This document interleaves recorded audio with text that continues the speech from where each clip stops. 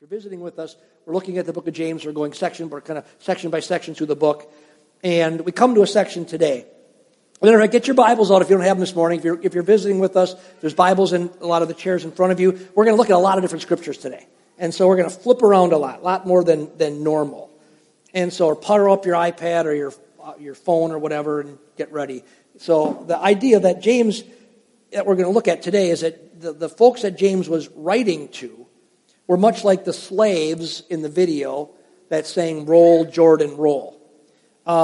They worked almost in slave-like conditions for rich landowners who had basically drained them dry and then taken their land and then now worked for them for a pittance. And we saw in a couple weeks ago, they weren't even paying them for their labor. And James says, you're actually killing them because you're oppressing them so bad, and they're under the weight of poverty, and poverty is destructive, and it was actually killing them. And they were being abused, James says, even to the point of death. And like the slaves who were enslaved because of the color of their skin, the ones in America and across the world, that were singing "Roll, Jordan, Roll," like that, this class that James is writing were abused and neglected because they were of a different class. But it wasn't because of the color of their skin. It was because of one simple thing. They said we're followers of Jesus Christ. That's why they were a different class. Now imagine that. They lived for Jesus in such a real way that the world around them could indicate, they could look at them and talk to them and interact with them and say, you're one of them. Well, we could just stop right there and say, is that true of us? Is that true of me? That they were of a different class. They were an oppressed class, but not because of the color of the skin or because of their gender or because of their finances. They were an oppressed class because they were Christians. They were abused and they were mistreated because they followed Jesus as their Savior, and they refused to hide that, let alone refused to renounce their allegiance to Jesus. So let's see what James has to say to people who are abused and neglected. So James chapter 5, we're going to look at 3 verses today. James chapter 5, verses 7 to 9 say this: Therefore be patient, brethren, until the coming of the Lord. The farmer waits for the precious produce from the soil, being patient about it until it gets the early and the late rains. You too be patient, strengthen your hearts, for the coming of the Lord is near. Do not complain, brethren, against one another, so that you yourselves may not be judged. Behold, the judge is standing right at the door. Look what he does in 3 verses. He does something 3 times. He gives this group of people who's oppressed, who's neglected and abused, simply because of their desire to follow after Jesus. He gives them a reason for being hopeful, a reason for not giving up in their really hard times. He says it 3 times. The Lord is coming. The Lord is near. The judge, which is the Lord, is standing right at the door. Friends, here's something we need to get straight in our minds today if we don't understand it already. It's what James is doing here. It's this very simple fact. Jesus is coming back again. Jesus is returning again. And in that statement, they understood he was coming again to rescue them from their terrible trials. And as judge, he was coming to make all things right. They may be abused and mistreated today and even tomorrow and next year and the year after.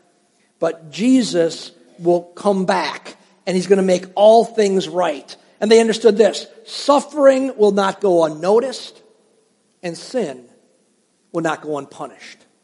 That was all wrapped up in this idea that Jesus is coming back. So look at what James encourages people to do in the light of the fact, in their hard times, in the light of the fact that Jesus was going to return. In verse 7, he says, be patient. He says, be patient like a farmer who waits for the crop to grow. He says they can't harvest before the early rain and the latter rain. They need the season to pass before things grow. Basically saying this: guess what? Being anxious and worrying and fighting and complaining won't make your corn grow any faster. Dave, have you ever stood out in your soybean field and said, listen, grow. Does it do any good? You may have done it, but it doesn't do any good. And that's what he's getting at here. Be patient. There's a time, there's a season that's coming. It doesn't pay to get mad at your corn or your soybeans because they're not growing. They haven't got the early rain and the latter rain yet. They're not through the seasons.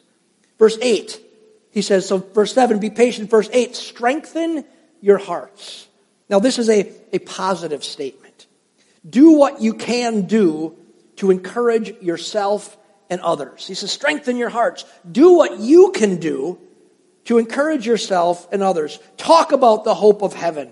Remind yourself that in the end, God always wins. Sing songs of hope. Roll, Jordan, roll.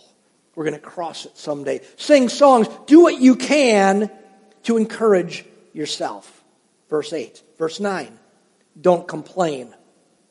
This is a warning against the negative. So verse 8 is the positive. Do this positively. But usually when there's something we should do, there's something we shouldn't do. Matter of fact, if you wrestle with anxiety and depression, let me tell you, this 3-part step will help you greatly in your life. Do the right thing. Don't do the wrong thing. As a person who has struggled with depression, do the right thing. Make yourself do the right thing and refuse to do the wrong thing. So number 9, he says, don't complain. This is a warning against the negative. In particular, don't complain against one another. You know, it's pretty common to go through tough times and take it out on those closest to you. You know how it works. You have a bad day at work. You're still pretty cordial with everybody at work, but the second you walk in the house, you take it out on the people that love you more than anybody else in the world. So James says, don't tear each other down. That only makes it worse. Remember, this trial won't last forever, so keep things in the right perspective. Love those around you. Don't make the mistake, or don't make the matters worse by tearing down the good things that you do have around you. Because even if it's bad, you still have something amazing. You probably have people around you who love and care for you. So don't tear down those who love you and whom you love. So 3 times, James reminds his readers to hold on to the truth that can encourage them that Jesus is coming back. Understand something, though, in this text, because it's very brief. James is not in any way trying to convince these people that he's writing to that Jesus would return, because this group of people already knew it. You see, these folks would have been people who lived at that time. They would have heard the reports of Jesus' life and death, resurrection, and his ascension on Mount Olives when the angels were there. The crowd stood watching. Jesus ascended. And remember what happened? It says two men in white appeared. 2 angels appeared. In Acts 1:11 it records it. It says, men of Galilee, why do you stand looking into the sky? This Jesus who has been taken up from you into heaven will come in just the same way as you have watched him go into heaven. They knew the stories. Maybe some of them actually were there and saw it. And we can surely assume that they had heard of the teachings of Jesus, maybe even heard them himself, when Jesus said, for just as the lightning comes from the east and flashes even to the west, so shall the coming of the Son of God be. No, James wasn't trying to convince them that Jesus would return. Rather, he was trying to comfort them. He's saying, listen, it's going to work out someday. Life might be really, really hard right now, but it's going to work out someday. Now, it would be really easy for us this morning to put this teaching of James into a category of history lessons learned about suffering Christians from days gone by. How bad, how sad, smiley, frowny face. Wow, what a bad thing for them. It'd be easy to do that because their lives are very much different than ours. Because maybe we will never see such oppression as they saw. And we will hopefully never be enslaved or greatly abused or oppressed. I sure hope that none of us has to ever experience that. But this is what I know. There have been more than a few times in my own life, and I've talked to more than a few people in my life, that have just wanted to give up on life because life is tough. When the realities of life have been very difficult, or are very difficult maybe even right now, And the enemy of my soul and your soul has assaulted us with everything that he has. And it seems maybe hopeless, or it seems tiring. And I've been weary, and I've been broken, and I've been empty. And you've been weary, and you've been broken, and you've been empty. And in those times, we need to remind ourselves, just as much as those abused Christians in James' day did, we need to remember that Jesus is coming back. We all need to be encouraged by the great reality that Jesus is coming again. That Jesus is going to take us to his side. He's going to make all things new and right. He's going to purify ourselves and purify this world, new heaven and new earth, a wonderful new reality. And he's going to free us from whatever chains this world has forced upon us. There's a lot of rotten things that happen to people that you never asked to happen to you. And some of the things that have happened to you have happened because you made bad choices. And that the reality has forged chains upon us.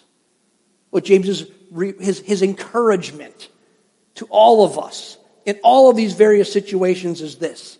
Listen, church. Jesus is coming soon. Jesus is coming soon. Now, you may be sitting here today, and some others could hear this message today, could hear us proclaiming what we declare from the Bible as truth, and they could laugh. They could scoff. They could say, you know what? You Christians are a bunch of pie-in-the-sky, escapists. They say truth is truth, reality is reality, and guess what? Jesus isn't coming. It's a fairy tale, you believe. It's a pipe dream. You Christians have been saying that for over 2,000 years. So you know what, if somebody says that? Let's let God himself answer that objection in his own words. Turn over just a few pages in your Bible to 2 Peter chapter 3. 2 Peter chapter 3, verses 3 to 9. Here's the deal, things. The world hasn't really changed as much as we think it's changed. People still have the same issues. People still have the same problems. People still have the same objectives. And God's answers are still real and truth and life-changing. 2 Peter 3, 3 to 9, the message to the scoffers. It says, know this, first of all, that in the last days mockers will come with their mocking, following after their own lust, and saying, where is the promise of his coming? Where's the reality of Jesus coming back? For ever since the fathers fell asleep, all continues just as it was from the beginning of creation. For when they maintain this, it escapes their notice that by the word of God the heavens existed long ago and the earth was formed out of water and by water, through which the world at that time was destroyed, being flooded with water. But by his word, the present heaven and earth are being reserved for fire, kept for the day of judgment and destruction of ungodly men. Verse 8, but do not let this one fact escape your notice, beloved, that with the Lord 1 day is like 1,000 years, and 1,000 years is like 1 day. The Lord is not slow about his promise, as some count slowness, but is patient toward you. Look at this. Not wishing for any to perish, but for all to come to repentance. That means changing direction from living their own life to following Jesus. See, God has a perfect timetable, friends. This is what this is talking about. He has a perfect timetable. He has a grand plan, and he's working it all out. And what Peter is saying under inspiration of the Holy Spirit is God's not being slow about accomplishing his plan. Rather, he's being lovingly patient. He is prolonging his coming to give more people time to recognize their need of salvation through Jesus Christ. And he's giving time so that you and I, if we know Jesus, can tell as many family members and friends as possible that they need Jesus in their lives so they can have eternal life with him. Let me ask you a question. Does anyone in this room have family or friends who do not know Jesus yet? Okay. If that's true, and I do, we're glad Jesus hasn't come back yet. I'm glad Jesus is being patient. Because there's more people who have to hear. There's more people we need to reach. It's eternity. It's the most important message in the world. The most important thing we could ever do with the energy in our life breath is to help people understand that Jesus loves them and they can have a relationship with Him that starts now and lasts for eternity. That's the most important thing. So that's what He's doing. That's why Jesus hasn't returned yet. He's being lovingly patient. Maybe you're here today at Portview, and you have not yet come to know Jesus as your Savior and Lord. Maybe you never even knew that you could come to Christ and find forgiveness of your sins and have a brand new life in Him and be welcomed into His family, because it's His family. We're not biological. We're family by the blood of Jesus. Maybe you never knew that was real, that you could have Jesus as your Savior and your Lord. Well, understand something. The reason He's waiting to come back is because He loves you that much. He loves you that much to hold off. In a world that's corrupted by sin and all the pain that goes on, He's holding off, even though it breaks His heart when we are hurt. Because He's saying, but what about this one? What about that one? Maybe it's you today. He's inviting you into His family. He's waiting for you. So friends, the scoffers can scoff. But He is patiently waiting for every scoffer to accept. They're scoffing, and He's saying, but I'm waiting for you as you make a joke about it. I'm waiting for you. So He's not slow, but it's been 2,000 plus years. So friends, then is it fair to ask a question? And it is. Since it's been a very long time since Jesus said He'd come back, is it fair to ask the question then, when will He return? It's fair. And the Scripture is pretty clear about the answer. How soon? It says soon. That's the answer. The question is, how soon is soon? And here's the other answer directly from Scripture. We have absolutely no idea, and neither does anybody else. People have broken really the teachings of Scripture and wrote books about it. I got flip charts, all the events of life. Here's the cool thing about being around for a little while. I've been a Christian long enough. I've seen them have to always rework their flip charts because they're wrong. Because the Bible is, we don't know when. It's soon. In God's version of soonness, where one day is like 1,000 years. You ever go to work and one day felt like 1,000 years? Jesus' timetable, He's saying 1,000 years is like one day. It's the opposite. It's soon. We don't know what that means. How soon is soon? It's soon in God's economy. And friends, that's just not my opinion. That's exactly what Jesus taught about His return. He said it's soon coming, but it would be unexpected. So turn in your Bible to the first New Testament book, Matthew chapter 24, near the end of the book of Matthew. And let's see what Jesus Himself had to say to us about His return. Matthew 24. We're going to start in verse 36. It says, but of that day and hour, no one knows. Not even the angels of heaven, nor the Son, so not even Jesus knows, but the Father alone. For the coming of the Son of Man, which is Jesus, will be just like the days of Noah. For as in the days before the flood, they were eating and drinking, marrying and giving in marriage, until the day that Noah entered the ark. And they did not understand until the flood came and took them all away. So will the coming of the Son of Man be. There will be 2 men in a field. One will be taken and one will be left. 2 women will be grinding at the mill. One will be taken and one will be left. Therefore be on the alert. For you do not know at which day your Lord is coming. But be sure of this, that if the head of the house had known at what time of night the thief was coming, he would have been on the alert and would have not allowed his house to be broken into. For this reason, you also must be ready. For the Son of Man is coming at an hour when you do not think. he will come. In Noah's day, he uses this picture of Noah. In Noah's day, nobody believed that the crazy guy building the great big boat was anything but nuts. It had never rained. There was no lakes. We don't know exactly what it was like, but there was nothing no one knew what a boat was. Nothing floated. Maybe there was oceans, I'm not sure, but here we know it didn't make any sense. It's on dry land, and he's building a gigantic boat. In Noah's day, no one believed that there was going to be a flood, but it came. You remember how it came? It came unexpectedly. And it wiped out everyone except Noah and his family and the animals that God led him to preserve on the ark. And that's what Jesus' return is going to be like.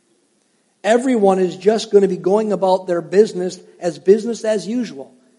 Like in those days, eating and drinking, working and playing, marrying, raising babies and grandbabies. And the trumpet will sound and Jesus will return. The word that we use to describe this idea of Jesus coming at any time is the word imminent. The return of Jesus is imminent, and it's a very important word because its meaning is it's rich with meaning. It means this: it could happen at any time, and it means this: that there's nothing standing in its way to happen. That's why all the flip charts don't matter to me, because it's imminent. It means events don't have to happen first for Jesus to come back. It could happen at any time. Nothing is holding it back. And imminent means this: it could be today. It could happen before I'm done, the return of Christ. Before I'm done preaching this message, there's no reason it could not happen today. It's imminent. Nothing's holding the return of Christ back. And friends, it may be today. It could be today. Now look, a few verses over in Matthew 24, how it describes what that day will be like. Look at Matthew 24, starting in verse 29. It says, "But immediately after the tribulation of those days, the sun will be turned dark, and the moon will not give its light, and the stars will fall from the sky, and the powers of heaven will be shaken, and then the sign of the Son of Man will appear in the sky. And then all the tribes of the earth will mourn, and they will see the Son of Man coming on the clouds of the sky with power and great glory. And he will send forth his angels with a great trumpet. And they will gather together his elect from the four winds, from one end of the sky to the other." What a day. A trumpet, lightning flash, Jesus on the clouds, Jesus returning for his people in a glorious fashion for all the world at one time to see. Everybody, 24 time zones, around the globe somehow will be a global event. And Jesus will come. And the point Jesus is making is, it could be today. Imagine that. Jesus might return today. That's the message of Scripture. That's the truth of Scripture. Now, here's a question that we have to come to in light of that truth. Because that's truth. That's not Mark truth. That's Bible truth. How then should knowing that Jesus might come back today affect you and me? How should it affect me? Well, as James has been writing here, it should encourage us. Encourage. It should give you courage. It should make you courageous. What holds you back from doing what God wants you to do? What holds you back from telling other people about the reality of Jesus? It's usually fear. The reality that Jesus will come back today should encourage you. It should make you strong and courageous to do anything that God asks you to do, knowing, hey, he might come back today. And give you courage to keep going in the hard times. Courage to say, it's not fair, life's not fair, this is not what I thought my life would be like, but you know what? It's courage to say, I'm going to keep on going, I'm not going to give up, I'm going to walk forward with Jesus. It encourages us to keep fighting the good fight, keep loving and keep sharing and keep trusting and keep hoping, knowing that Jesus will come back today. But also it should do something else. Knowing that Jesus could come back today, it should cause us to live in ways that we would want to be living in the presence of the Lord Jesus. Doing things that if Jesus came back, I'd want to be doing that. You know? Ask yourself, what would you like to be doing when Jesus returned? I'd like to be telling somebody about Jesus. Or I'd like to be in a very loving, good relationship, in celebrating the goodness with friends and family. Maybe you'd want to be helping someone, or serving somehow in Christ's name, or loving your family, or maybe singing your favorite songs at church.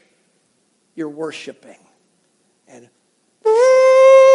whatever that trumpet would sound like. And the Son of Man coming in the clouds to gather his people. Can you imagine the whole church taken today before we leave? Can you imagine what it'd be like? What would you want to be doing? But the other side of that coin, the question of that coin is what wouldn't you want to be doing? Looking at Facebook during the sermon? I don't know. Fighting or arguing with someone? Fighting for your rights? I'm right, you're wrong, and I'm going to prove it. Cheating someone in some way? That business deal, man. What's really not important is that they see Jesus in me. What's important is I get more. That what you want to be in the middle of that negotiation where you're taking advantage of someone to build you a bigger stockpile? That what you want to be doing when Jesus returns? Suzanne always makes a joke. She says when the Lord returns, I'm going to say, "Excuse me, Lord, I got to finish my conversation first." I want it to be a good conversation. The point is this. It's a point of Scripture. We should live in a way that we're ready. It's a parable in the Bible, the parable of the smart, the wise, and the foolish virgins. That's the same story. 5 were ready and 5 weren't ready. 5 were expected, and 5 were living in a way that they weren't ready. We should live in a way that we're ready. Live in such a way that you would welcome the physical presence of Jesus into whatever situation you're living in that moment. Now here's the reality check for us. The presence of Jesus is really with us always anyways. He's everywhere always. If you're a Christian, he literally inhabits you. Ever think of that? Where do you take Jesus? What do you expose him to? What do you watch? What do you do? What do you say? But the idea of the physical presence maybe has more impact on us. This is why James reminds us of something, and why I looked at the 3 verses together in James. He reminds us of this in the coming of the Lord. He reminds us that Jesus, the judge, is standing, he says, right at the door. See, Jesus is coming to put things in order, to make everything right, to make perfect judgments, because he knows the true condition, intention of every person's heart. You can't fool Jesus. You can fool me all day long. You can fool your friends, you can fool your spouse, you can fool other people. You can never fool Jesus. He knows us perfectly. Look back again at 2 Peter. Flip back to 2 Peter. To see what it says about how our behavior should be affected by knowing that Jesus is returning. 2 Peter chapter 3, verses 10 and 12. But the day of the Lord will come like a thief, in which the heavens will pass away with a roar, and the elements will be destroyed with intense heat, and the earth and its works will be burned up. Look at it, it's going to be purified. It's an image of the purifying to create the new heavens and new earth. Since all these things are to be destroyed in this way, stop there. All these things will be destroyed in this way. Meaning everything that you worked your butt off to get is going to be burned up. Okay? Everything that you thought was so important, you worked so hard for, is going to be burned up. Since all these things are to be destroyed in this way, what sort of people ought you to be in holy conduct and godliness, looking for and hastening the coming of the day of God, because of which the heavens will be destroyed by burning and the elements will melt with intense heat. What sort of people ought we to be in holy conduct and godliness? Knowing that Jesus is coming back, and it could be today, should motivate us towards holiness. That means living in a whole way, with Jesus as our example of ultimate wholeness. Towards desiring to grow in Christ-likeness. We're taking a break in August from our transformation classes. The whole reason we do all those classes on Wednesday night, and a lot of other things we do, but the primary intention of all of our Wednesday night classes is to help people become more like Jesus, to grow in Christ-likeness. What are you doing to say to God and through action, I'm trying my best to grow in Christ-likeness, to be more like Jesus? After this series, we're going to go into a short series, 9 weeks, on the fruit of the Spirit. The reason we're going to do that, it's a target we're aiming at. You want to become more like Jesus. You want to know what Jesus is like? He is the fruit of the Spirit. We're going to look 9 weeks and try to say, God, help us to become like this. We're aiming at that target because He's coming back. And I want to become like Jesus. The most important thing you can do in life, friends, is not what you do, it's who you become. It's going to be the theme for those weeks. It's not what you do, it's who you become, because who you become is the only thing you take with you into eternity. You're not taking your sports car or your 401k or your beautiful home into eternity. Peter says it's going to burn. So it should motivate us to grow in Christ-likeness. It should motivate us to being busy about the Father's business of expanding His kingdom through loving people for Christ and telling them that He's the answer. This idea that Jesus is coming back should change our lives. It should encourage us. It should motivate us. Now, let's end today by letting the very last book and the last chapter of the Bible speak to us. So flip all the way to Revelation, chapter 22. Revelation 22, and we're going to pick out a couple of different verses. And if you have a red letter edition Bible, there's some of the ones that are in red, which means that as the Lord inspired this, and this is John writing this, that these are the words that actually came right from Christ. So let's let God speak to Portview Church today. The last words that He saw fit to inspire into the Word of God that would be used to lead us to Him and help us to become what we're supposed to become. What's He say is important here? 22 verse 7. And behold, I am coming quickly. Blessed is he who heeds the words of the prophecy of this book. Chapter 12, or verse 12. Behold, I am coming quickly, and my reward is with me, to render to every man according to what he has done. Verse 20. He who testifies to these things says, yes, I am coming quickly. Amen. Come, Lord Jesus. Just maybe God is trying to get us to believe something today that will transform our lives. I think the very best perspective we can head towards understanding end times. There's all kinds of people who get all hung up on understanding end times. End times meaning, how's it going to happen? Jesus coming back. What are the sequence of events? People ask me all the time, Pastor, you don't preach on end times very much. I said, I do all the time. I just preach on it in the way I think is the right biblical way. You want to know the right biblical view of end times? Jesus is coming. We don't know when. It could be today. Be ready. That is the story of Scripture on end times. Jesus is coming. Be comforted in that. If your times are bad, Jesus is coming. It's not going to be forever. Jesus come, let it motivate you to right action. Jesus is coming. We don't know when, but it could be today. It's imminent. Be ready. Live in a way that you want to be living when Jesus returns. That doesn't mean you can be goofy and say, well, that means I'm just going to sit and pray all day, every day. Pray without ceasing doesn't mean kneeling down and praying. It means living in a life of awareness of Christ. That's what praying without ceasing means. Living in the awareness of his presence. So you still have to go to work. But you go to work. You know why you go to work?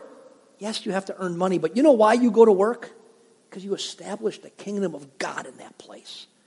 The reason you go there is not to make money primarily. It's to establish the kingdom of God in that place. And if you're a different person at work than you are in church on Sunday morning, let this message motivate you to say, I need to become more like Jesus. When you go to school, and you're with your family, all of that, live it every moment in such a way. When you're in the middle of the squabble at the end of the bad day, let this message make you say, stop, time out. I don't want to spend my time doing this, living like this. This could be the last moment. Live in such a way that Jesus is coming back. I don't know when. It could be today. Be ready. That's the message of Scripture. So the question is, church, are you living in a way that you're living ready? I understand none of us is perfect. He doesn't ask us to be perfect. But are you trying to live your life in a way that you're ready for his return? That you're saying, God, I wish you'd come back today. Is your life right with Jesus? You know, maybe there's some adjustments you need to make in your life that as we're talking, the Spirit's speaking to you, and he's saying, you know what? Maybe that needs to change.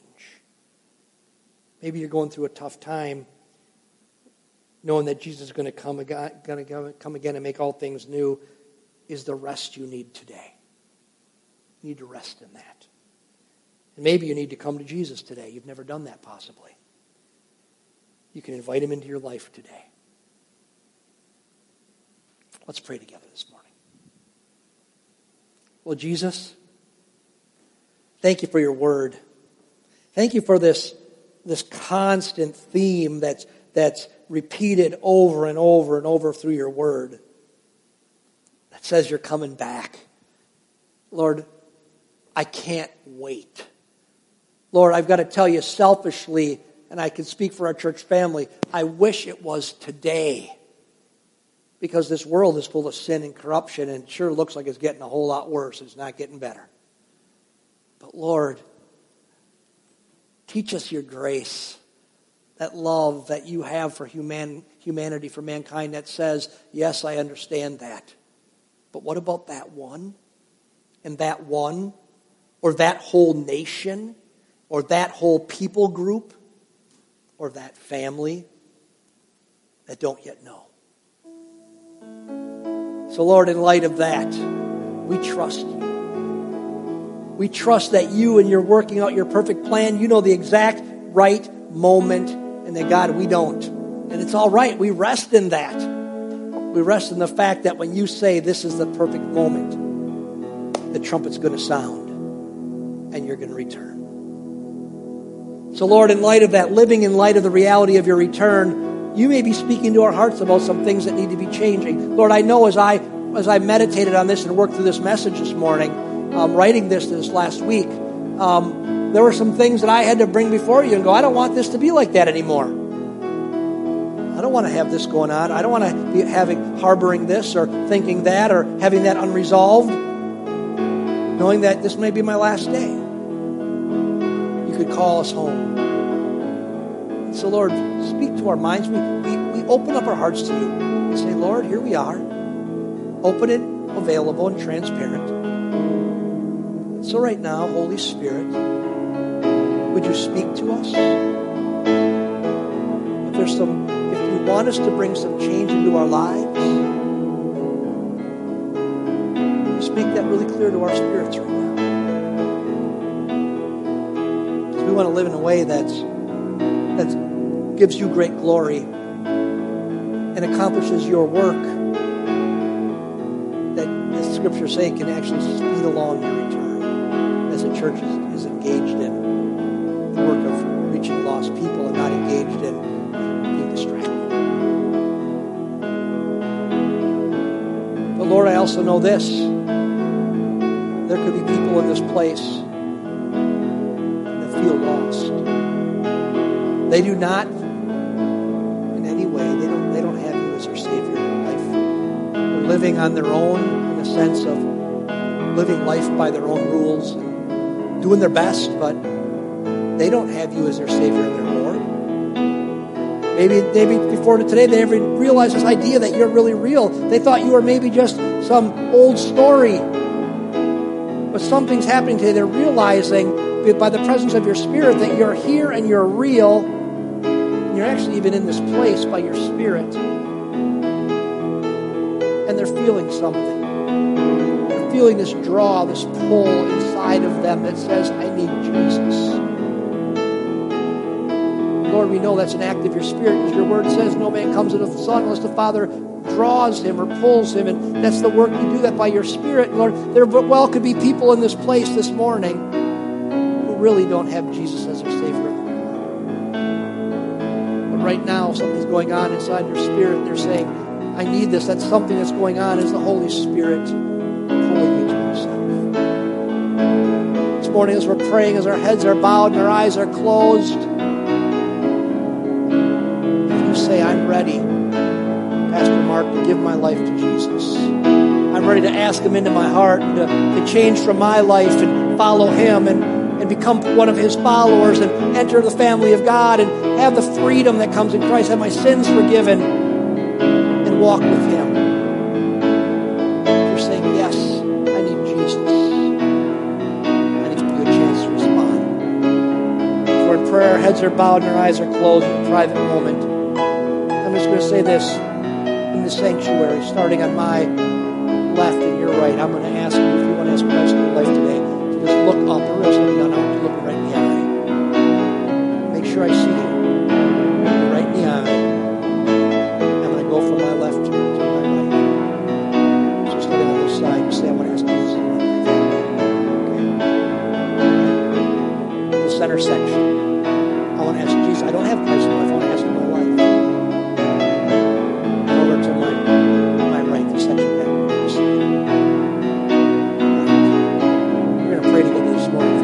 I want to say yes to Jesus. And say if you're responding this way, I'm just going to lead in a prayer, and there's nothing magical about the words. And I'm going to invite the whole church to pray out loud. I'm going to invite you to pray out loud with the whole church. So many in here have prayed this prayer already. It's just a prayer of invitation, of welcoming Jesus to come into our lives, and you pray this from your heart. You're asking Jesus in your life. Pray together, church. Dear Jesus, thank you that you love me. And I understand that I need you. So today, I welcome you into my life. I want to be brand new. And I can't do it on my own. So I give up on my own ways. And today I surrender to you. Come into my life, Jesus. Make me brand new. Wipe away all the junk. Forgive me of every sin. And this day, I come to you. And Lord Jesus, I want to follow you all the days of my life. So fill me with your